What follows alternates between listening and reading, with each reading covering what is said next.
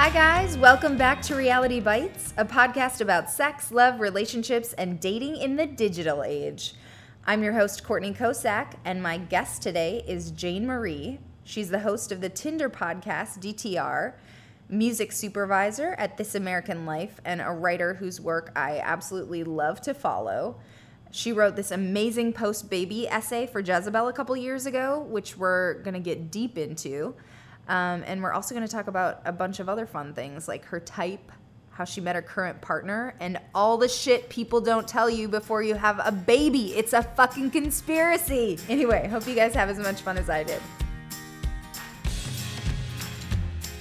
You guys, I am so excited to be here with Jane Marie. She's a writer. She's the host of Tinder's DTR podcast.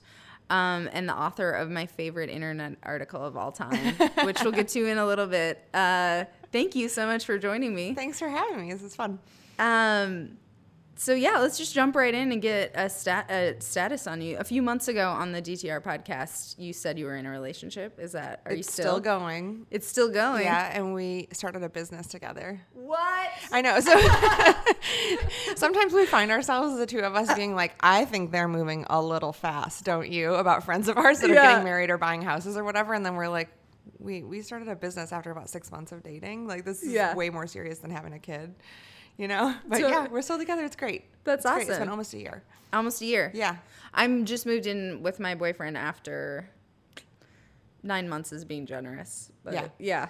I don't just think jump we're right in. Gonna do that because we have kids. We each have a kid, and if I'm being perfectly honest, like it's going so well that I just don't want to do anything. Yeah.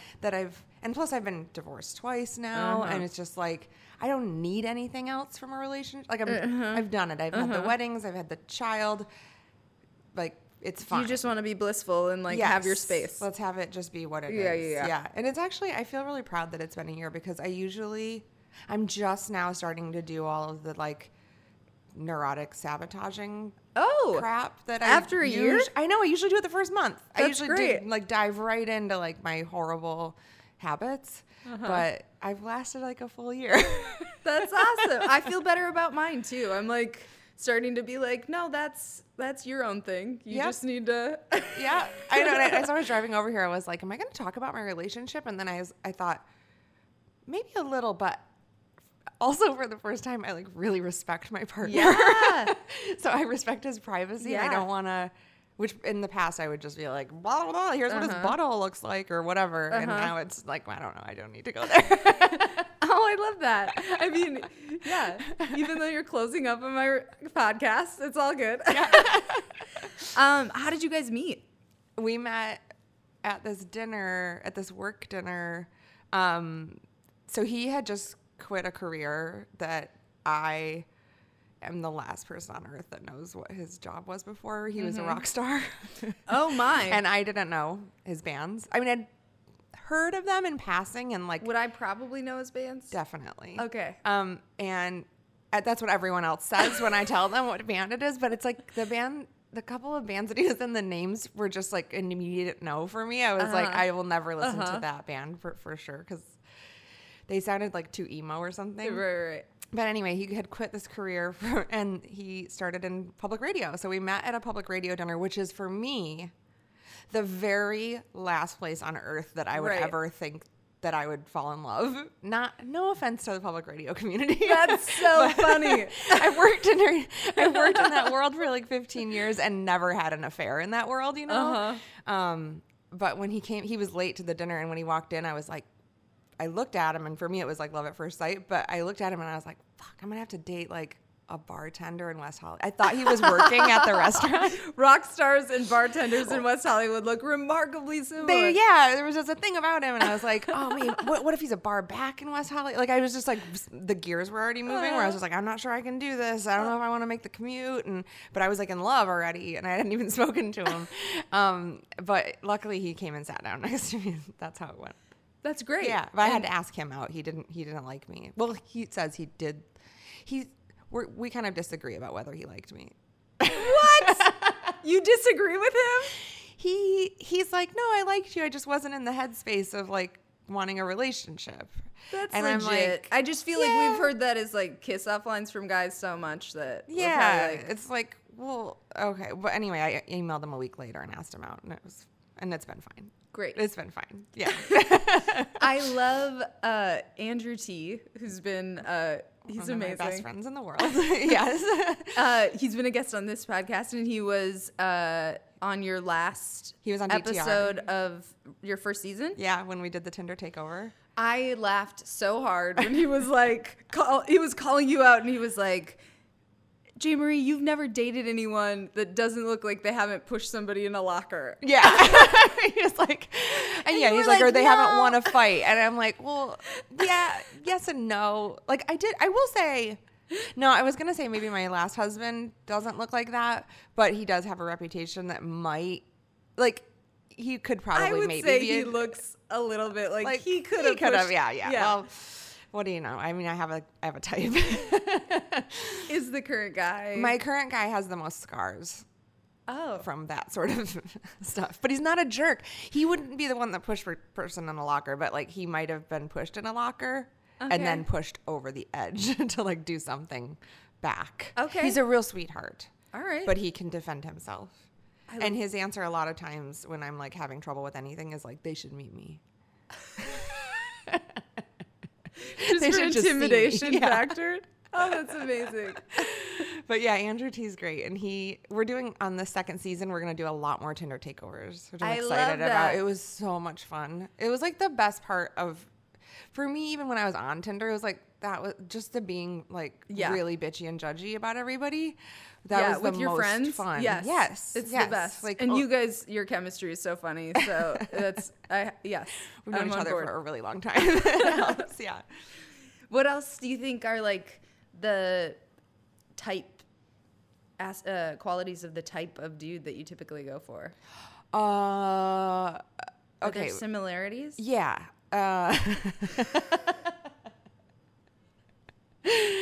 I'd say like just to the left of like MS-13.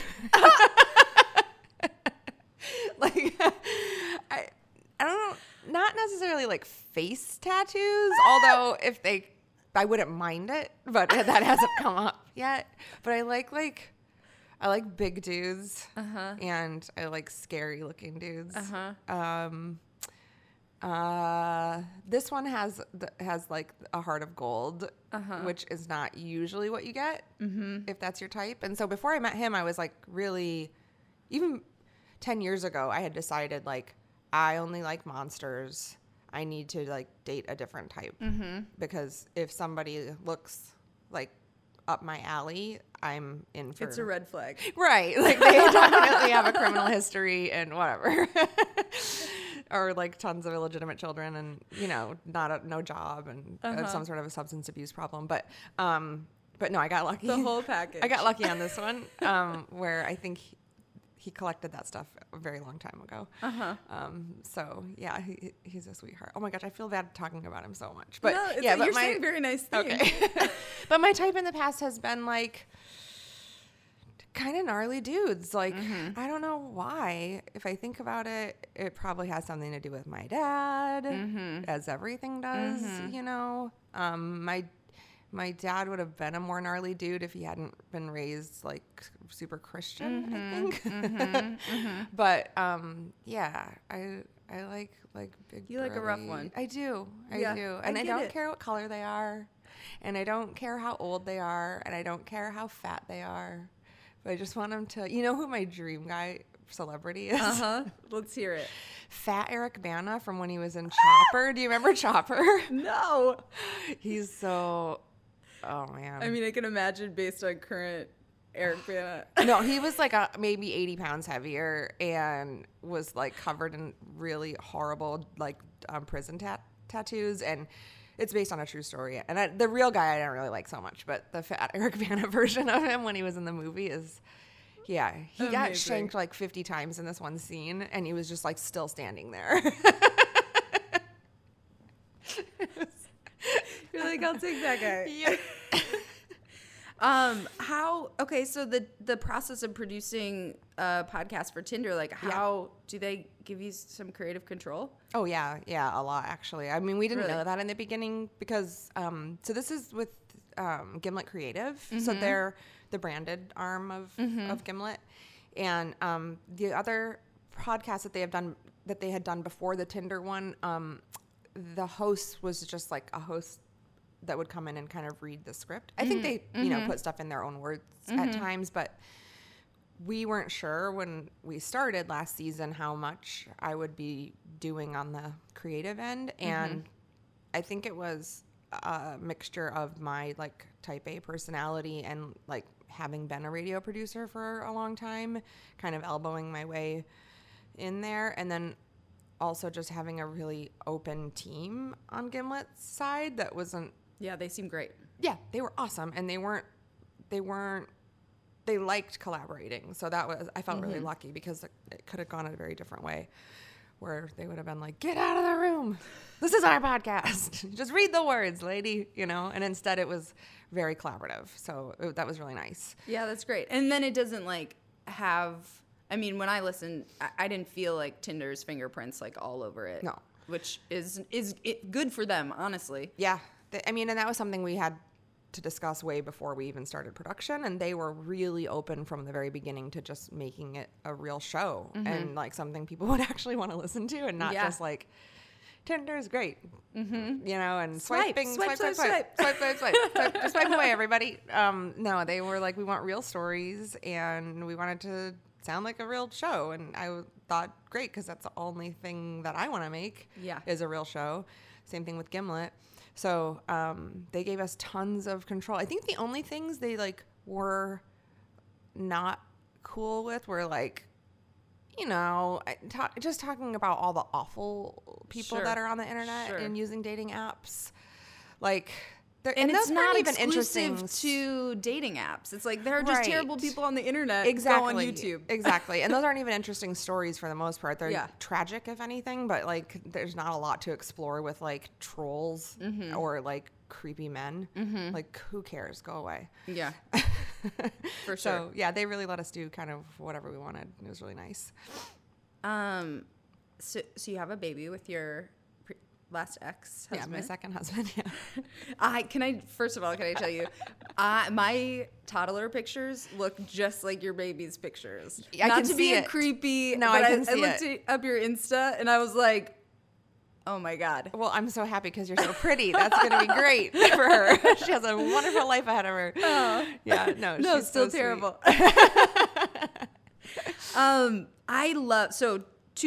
Almost 2 years ago, you wrote the coolest, most open feminist article for Jezebel. It was called "Giving Birth Ruined My Vagina," so I got a new one. Right. I remember. It's like after. I remember the moment after I found out Princess Di died, and I remember the moment really specifically after I read that article, and I was like talking to my writing partner, and we were both just like, this is the best shit ever. This is the best. Nobody talks about this, and it's so important. It's like a big deal. It's really infuriating that no one talks about it. There's so much stuff with giving birth that I didn't find out until the day after I gave birth, and they make you take classes, right? So you're taking classes, and all these moms just can't wait to impart all this information. And then once I did it, all this stuff came up the next day where I was like, wait, what the fuck? Like, you didn't tell me. Oh yeah, that too. Yeah, that too. And I was like, well, couldn't anyone have said something? Like, this is pretty gnarly what's happening right now. Like, you have to do this. I'm sorry, but there's this. No, please. So I tore like crazy, as you read in the article, and I mean, this isn't like you could probably imagine, but again, I could have had somebody tell me this beforehand. Right. But like, how are you gonna take a shit, right? You got stitches like everywhere. Oh God. So you have to take stool softeners, and then every time you go to the bathroom, well, first of all, you have to wear like these crazy disposable giant underwear with like their diapers, adult diapers, basically, for the longest time because like all this stuff is falling out for 2 weeks afterwards. For like 2 weeks, you're just like goop is like coming out of you, and then. When you go to the bathroom, they give you this spray bottle, this water bottle, and you have to like spray it on your vagina while a pee comes out so that the pee doesn't sting your cuts. No. Yes. Yeah. Or pee in the tub or something where there's like water or in the shower because it hurts so bad. I bet even if you I didn't feel like tear, that's it a would key hurt. thing that they need to tell you. It was utter bullshit. Or I had like almost 2 black eyes from pushing. Like my eyes were really, really swollen, and all the capillaries had been broken from all the pushing. So I looked like I'd just been in a fight, you know. There was just stuff like that kept coming up where I was like, this would be way more useful information than like breathe, you know, which none of that helped. Right. And my doula was like, so if you want to see what it's kind of like, what the pain of childbirth is like, you know, contractions, hold an ice cube in your hand and just let's see how long you can hold that ice cube. What? Yeah, that was the practice That's for not like similar. tolerating pain. I was like, I my can God. tolerate. I have tattoos. Like I can tolerate pain. It was nothing like that. It was like I was breaking into a million pieces is what it felt like. It was not like holding a piece of ice. And then the after effects were just super, super gnarly. I've always had that, like, I have this fear of giving birth. I'm not sure if it'll happen for me or not. Like, you know, I don't know. I haven't totally written it off, but I have always had this fear that I'm like, women are not being honest. As They're not. honest as they should be about this. They're not. It's like they want you to join the club and then you get in it and then they're like, ha. I agree. I mean, well, so I talked to my therapist about this at the time, and she was like, oh, yeah, they're all lying. Like, they're all lying. And I think in hindsight, what happens, and this is just a guess. I have no evidence for this, but you know how they say, like, oh, you forget the pain of childbirth, and then you go do it again, and it's fine, and whatever. I think this is like, I am not a doctor or a psychologist or a scientist. Me neither. Let's do this. So my theory is that when you get pregnant with your second child, your memory gets erased, but it's not until then that it happens. Like, I think after the first one, you can fully remember how horrible it was, but in order for you to have the second one and not just like get rid of it right away, you get like a memory wipe as biologically that.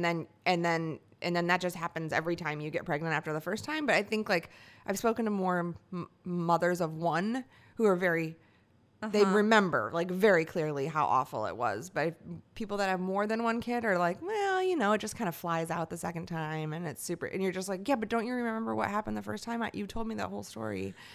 Oh, God. I know. I think it's also got to be a biological drive, right, to lie about it? Yeah. Otherwise, nobody would do it. And maybe a few bitches get by without a super traumatic experience. And they can shut up. They can shut the fuck up. When that article went on Facebook, this girl came at me. I will tell you her name when we're off the air. This girl came at me about how... if we were more she doesn't have kids, by the way. This is a single lady with no kids. She was like, if we were more honest about about natural birth and like the beauty of it and whatever, and we could talk about it more openly, you would have exercised your pelvic floor more, and you would not have had a birth injury. And I just wanted to be like, I didn't respond to her, but I wanted to be like, my pelvic floor, first of all, is what got me pregnant. I exercised every day, and my pelvic floor is also what got that thing out of me because she didn't want to come out, and I pushed for 4 hours, and my pelvic floor got her out. Yeah. Like if I didn't have a really strong pelvic floor, she would still be in there. So and you know not what you speak of. Nothing about me and my vagina. And I just go back and read the article again. You know, you don't need to fight me about like that I somehow got duped by like the medical industrial complex into having my vagina ripped open. No. You said in the article it says 30% of women who give birth vaginally have these same kind of you had serious you like could not feel your vagina when you were working out. I love that the straw that broke the camel's back was that you peed your pants at Coachella. And you were like, I was like way over by the little, you know, where the Mojave Gobi tent or what. Okay, so it's like on one side of the thing, and I was there with a friend who was performing, so I had like a pass to use the nice bathrooms in the backstage area, which is clear on the other side. And so I noticed, because I'd been drinking wine, I like noticed that I had to pee, and it's probably like a 10-minute walk and I couldn't make it. Oh. So then I just had to like, well, I went anyway and finished in the bathroom, but then I just had to kind of like stay in the crowd, you know, till it dried. Oh, God. Yeah, it was horrible. It was not, and that's when I was just like, I can't do this forever. I feel like, I mean, I know I can't go to Coachella forever. That's for sure. I didn't go this year, but you know, like Walmart's that big, or Home Depot. How am I going to get from the nursery at Home Depot over to the bathroom? That's what's so crazy about like it. Okay, so it cost $10K and not covered by insurance.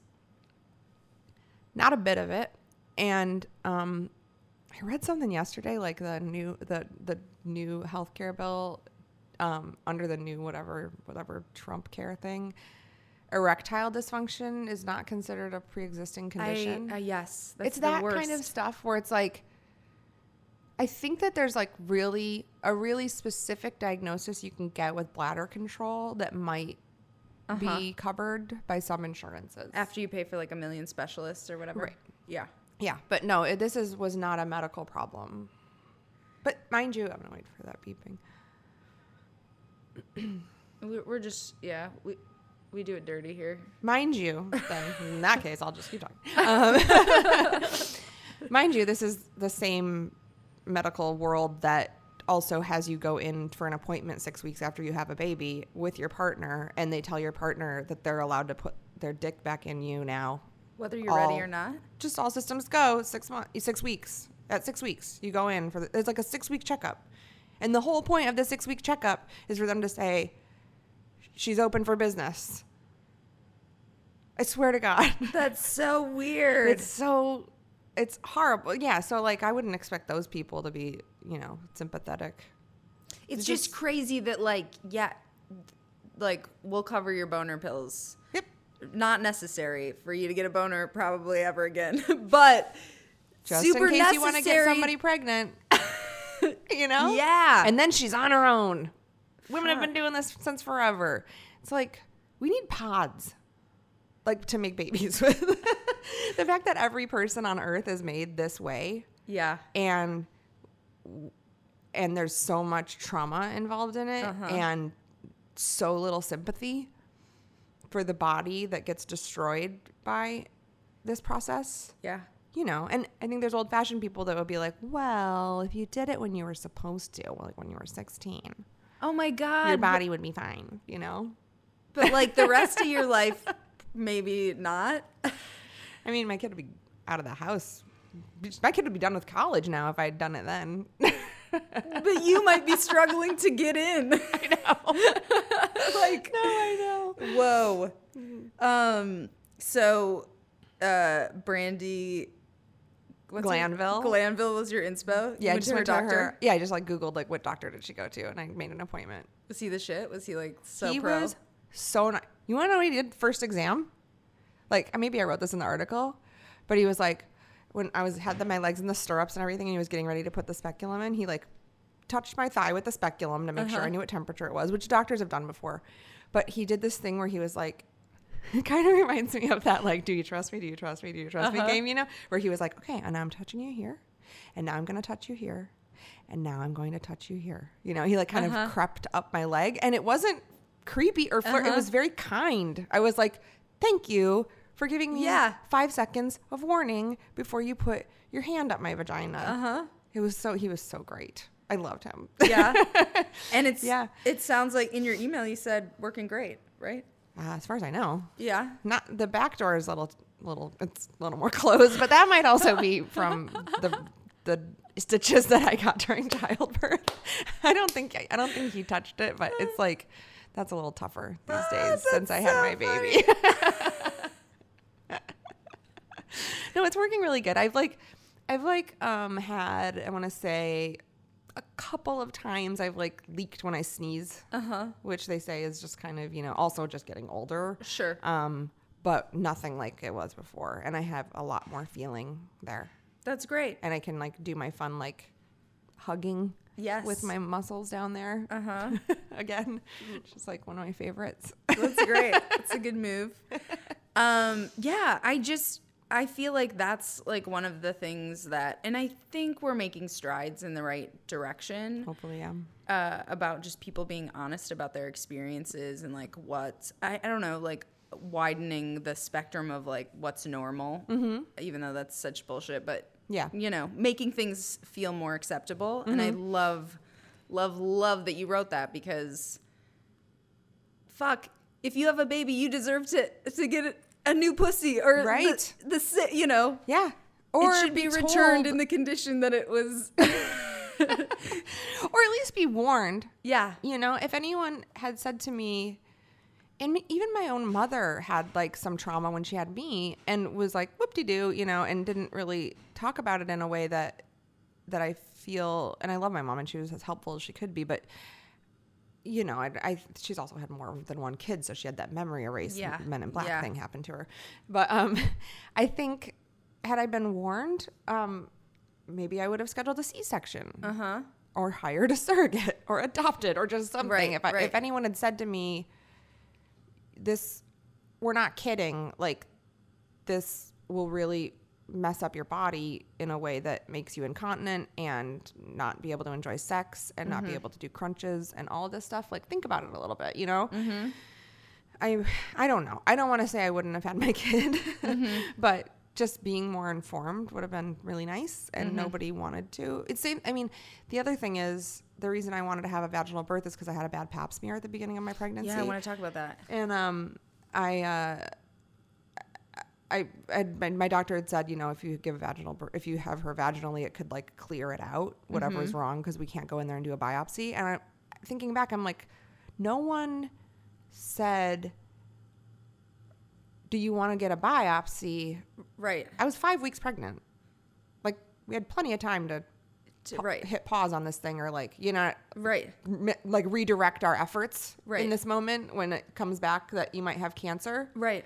Literally no one mentioned that option. They just said, of course, you're going to have to wait the 9 months to get that biopsy. What? Yeah. And it was, isn't that weird? And also, there's another, I mean, because you had to get another procedure afterward anyway. So it's like, also here's the other avenue you can take.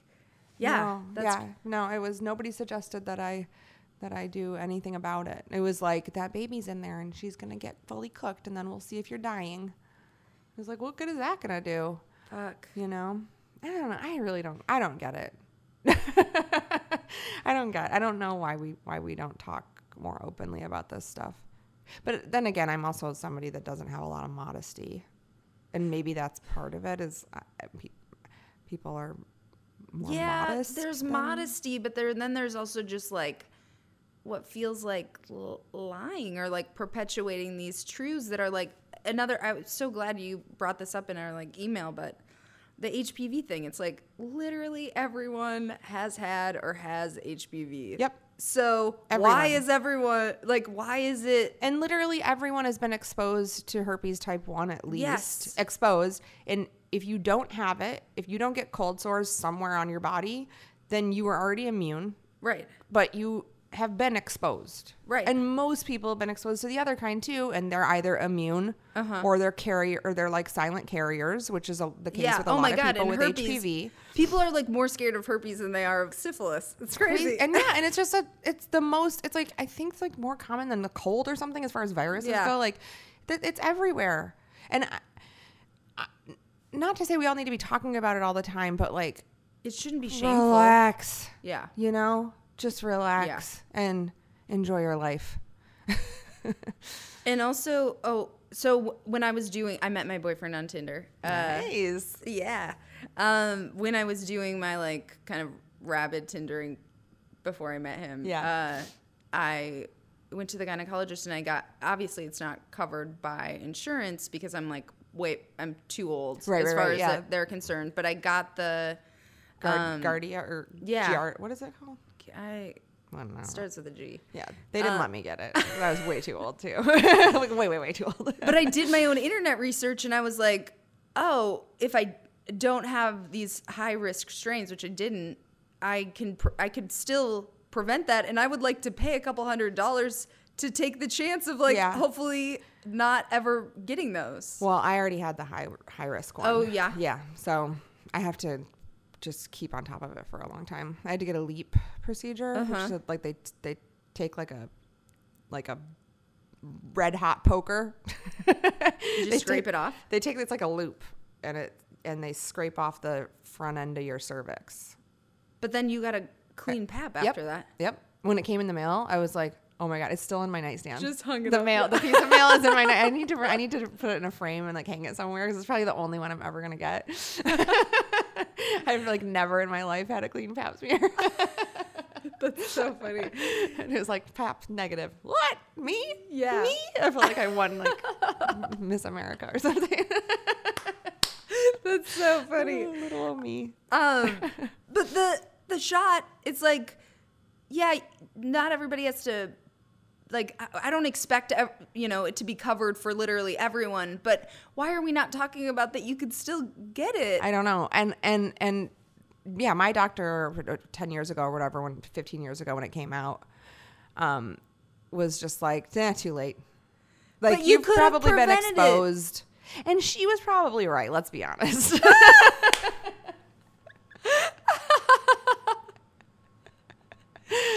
I haven't been that picky in the past, but or careful. But yeah, I do think that it should be covered by insurance, and you should be able to get it at any age. Yeah. Just like, getting the whooping cough. I learned this when I had a baby, that the whooping cough, what is it, Tdap? Is that the vaccine? Yeah. When you get it when you're little, it only lasts for 10 years. Oh. So then you have to get it again when you're older, and that's covered. What are the chances you're going to get a whooping cough? Seriously? Like way lower than you're going to get a bad pap smear. Oh, for sure. I don't know. We got our priorities screwed up. Yeah. But we have a long way to go. We can't be president yet. We got a long ways to go.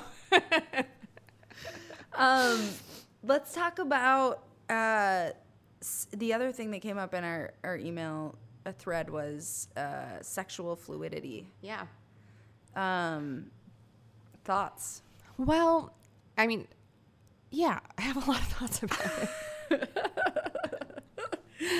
I know we talk about this a lot in writing and trying to use non-binary identifiers and stuff. And I think gender fluidity gets talked about a ton, but sexual fluidity, it feels like there's still a great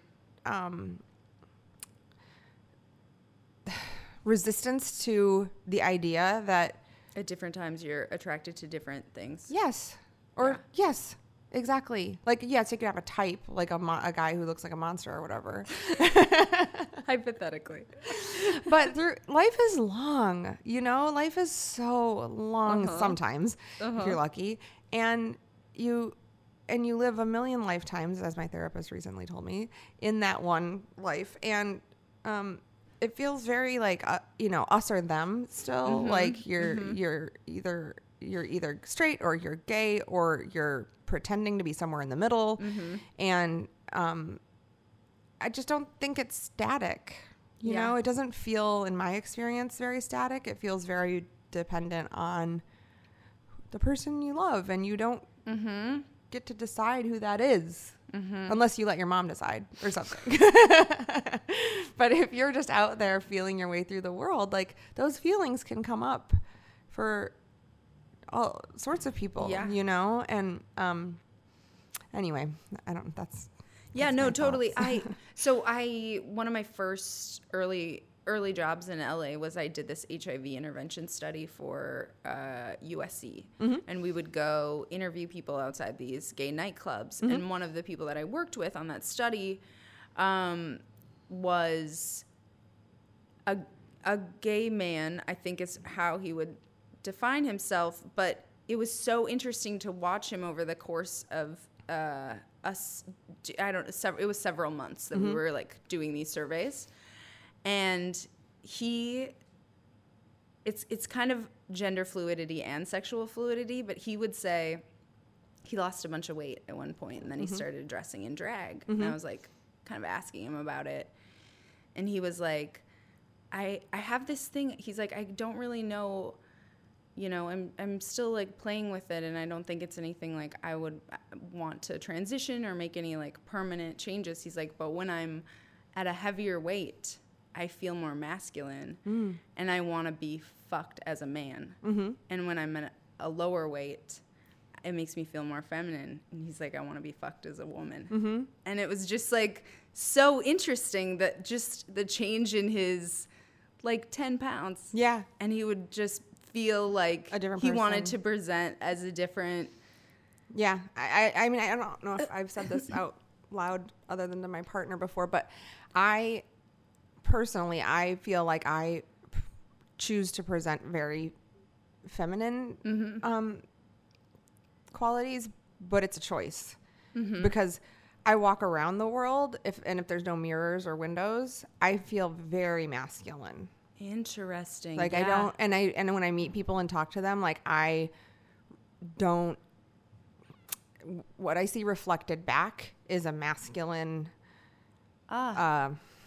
I get that sometimes in work too situations because I can be like very, I don't know, typical masculine qualities. And I probably shouldn't do what I do with my face and my style and everything because I'm probably throwing people off in a way that makes them uncomfortable. but you know, I like heels and I like, you know, pretty, like, I try really, you can't see my nails on a podcast. They're messed up right now. And I was so embarrassed about that coming over here. But, all I see is red. Yeah.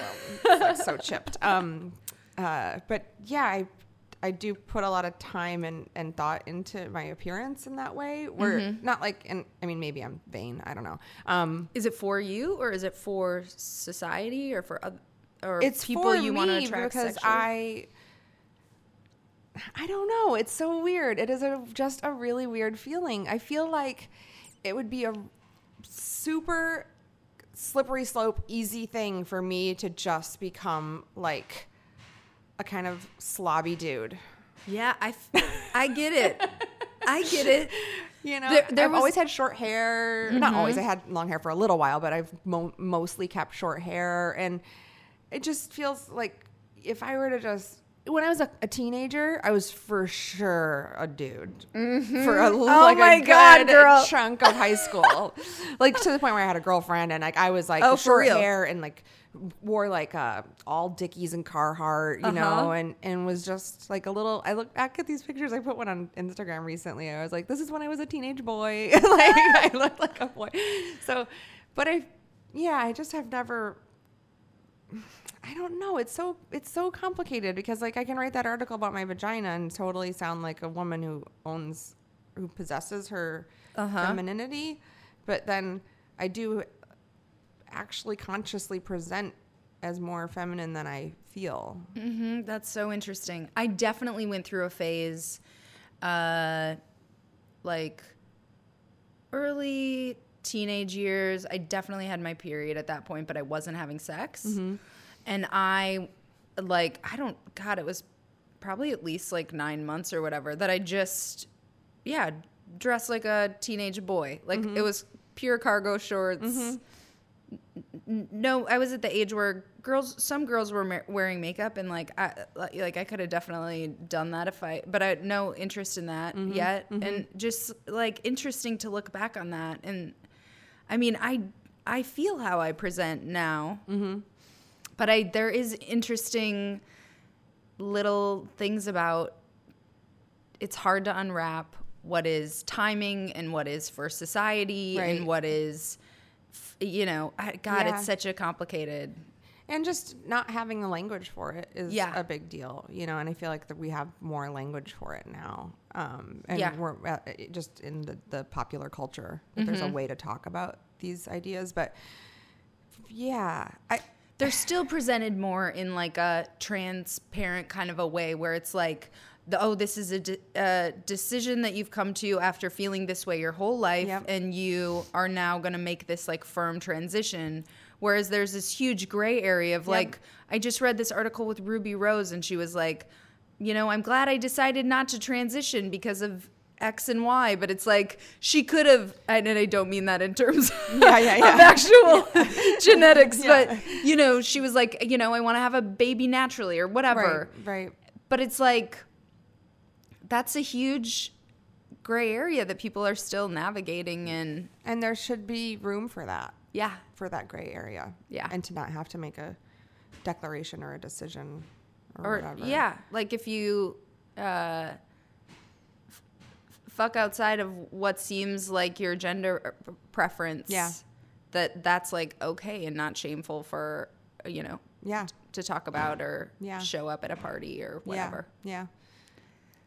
Man, we got a little deep at the end. It makes me sad. I just think about my daughter and when I'm thinking about this stuff, and I don't know what, I'm not the only person in her life, obviously, and there's a whole world around her, and I just want her to be as confident as she is right now. Yeah. When she's figuring that stuff out as she gets older. Yeah. She's funny. She's 3, and this age, she's really just trying to figure out, like, she has a lot of pronoun confusion and stuff, or she'll be like, when I was a boy, this. Oh, interesting. Or when I'm a man, I'm going to da-da-da. Uh-huh. And the one right now is when I'm a mom, I want to be a mom, but I don't want hair on my vagina. Like, why are those two things linked in your head? You can do both. Yeah, I was like, no problem and no problem. Also, you're blonde, unlike me, so it's not going to look like the thing you're scared of. But she's like, she's so malleable and like curious, and she's not shy at all. Like, there's no inhibitions, and I just wish that would stick around. Yeah. And I don't know what happens that makes it not. Fuck. Yeah. I think a lot of people go like, the only way to make sure that's okay is you homeschool. And I'm like, well, then we got a whole other set of problems. Yeah, for real. That's so funny. Has being a mother changed anything about your dating?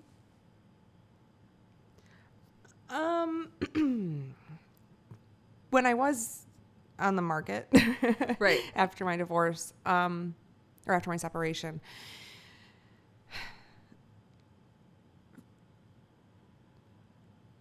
well, one thing it changed was I felt like I couldn't get serious with a lot of, I knew I didn't want any more children. Oh, okay. So men that didn't have children, I felt like it would be unfair for me to fall in love with them. Because they didn't know, and men have a lot longer to decide whether they want children or not. And I didn't want to tie anyone down with my decision and then have to go through a breakup when they made their decision, So there was that for sure.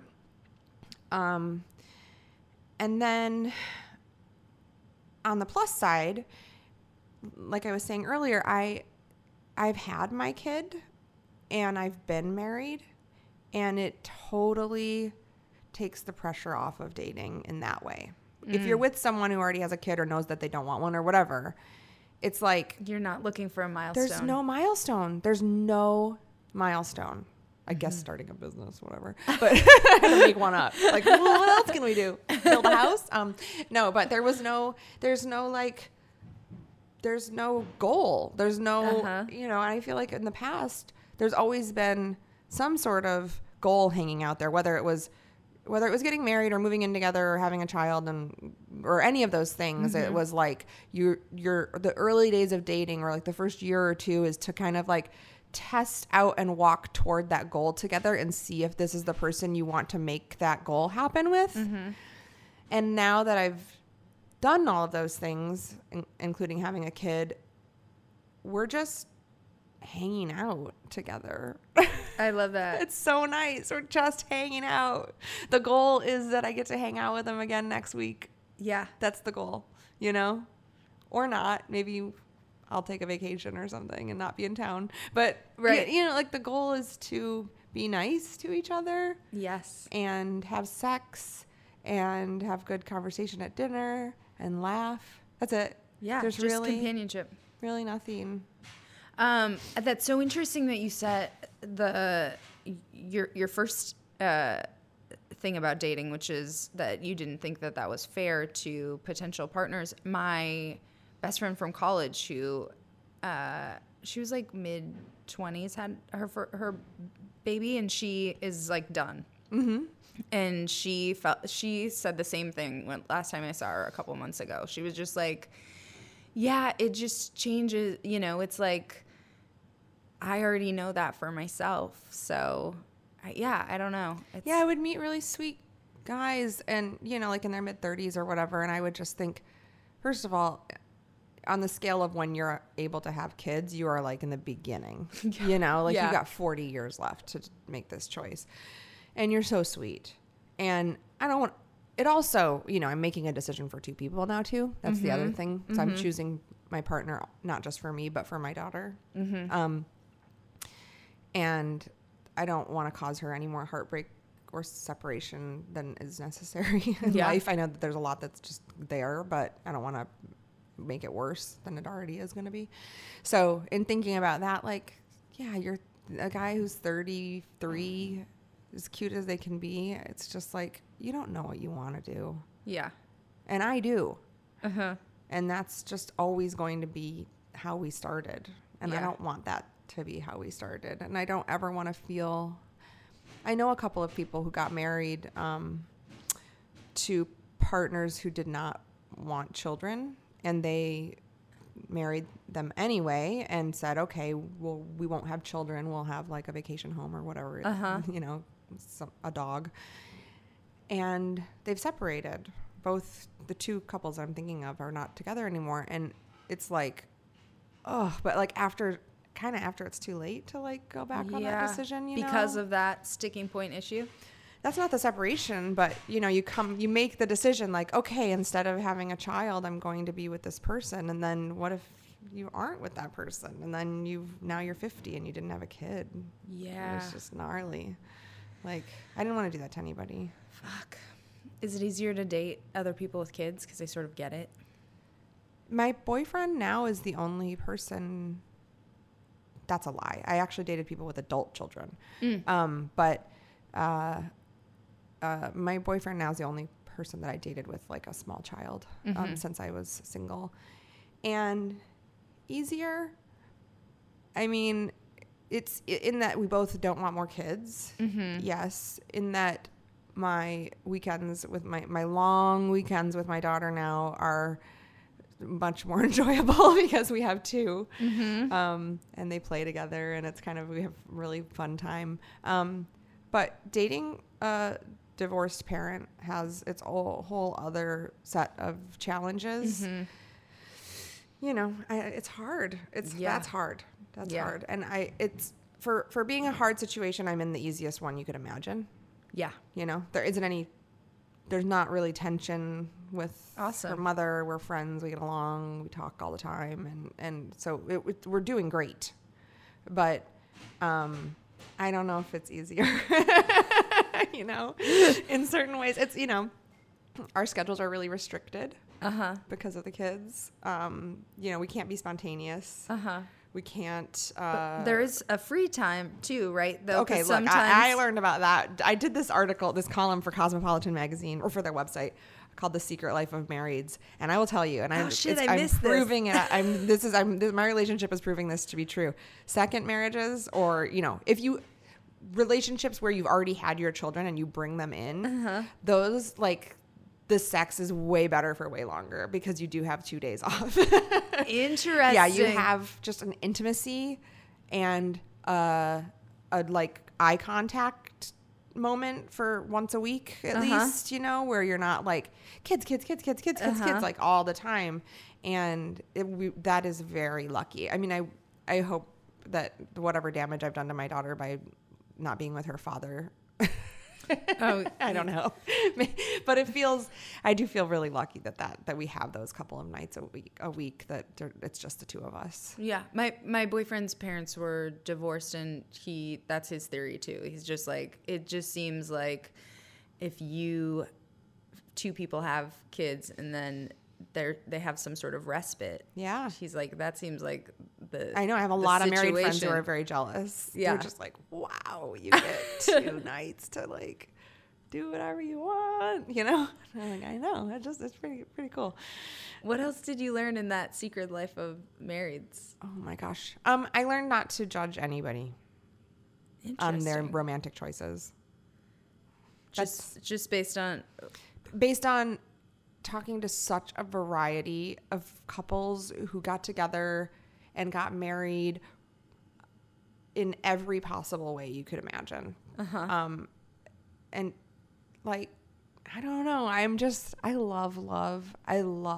Me too. I love love. And when I hear about it from other people and however they're getting it, I'm just like, that's so great. I'm so happy for you. You talk to a lot of happy people? Well, that was the thing. The Secret Life of Marrieds, if anyone was volunteering to be interviewed, they were married.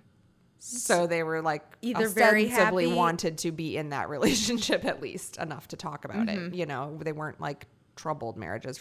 A few were, but not in a way where anybody wanted to leave or anything. So I was very lucky to talk to a lot of people who wanted to be in the relationship that they were in.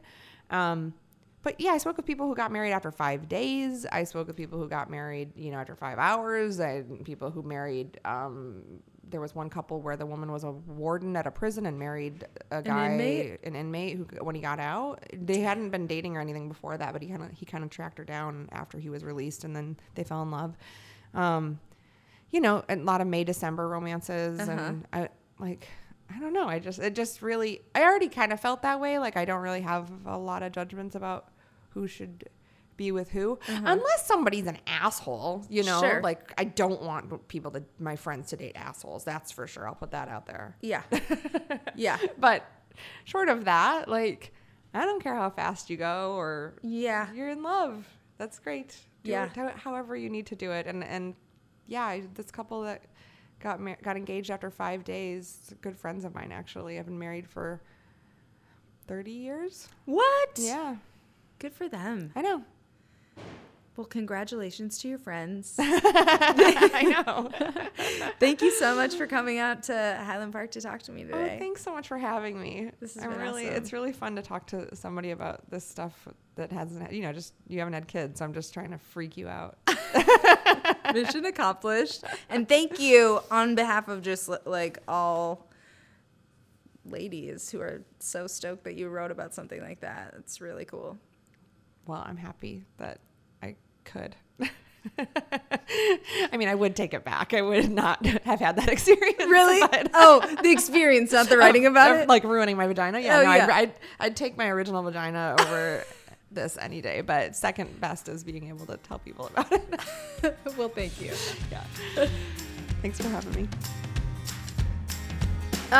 Thank you, Jane Marie. That was so much fun. Want to be your friend. As always, follow the podcast at Reality Bites Pod on all the socials. It's Bites with a Y. It will always be with a Y. Send your digital heart and groin stuff, your questions, your quandaries, your compliments to realitybitespod@gmail.com. We're going to do this new thing on Fridays where we do a happy hour roundtable, Sex in the City style, and we answer all your listener questions. It's going to be so dope. So send us a bunch of juicy stuff that we can dissect and give you advice on the air. Rate and review the podcast on iTunes, Stitcher, Google Play, wherever you listen to this fine podcast. It really, really helps. So throw us those 5 stars. It's 5-Star Friday, baby. The show is produced in partnership with Jash. So big thanks to the Talk Show Labs team for all their production assistance. We're going to be back on Tuesday with our next all-new episode, so you're not going to have to wait long.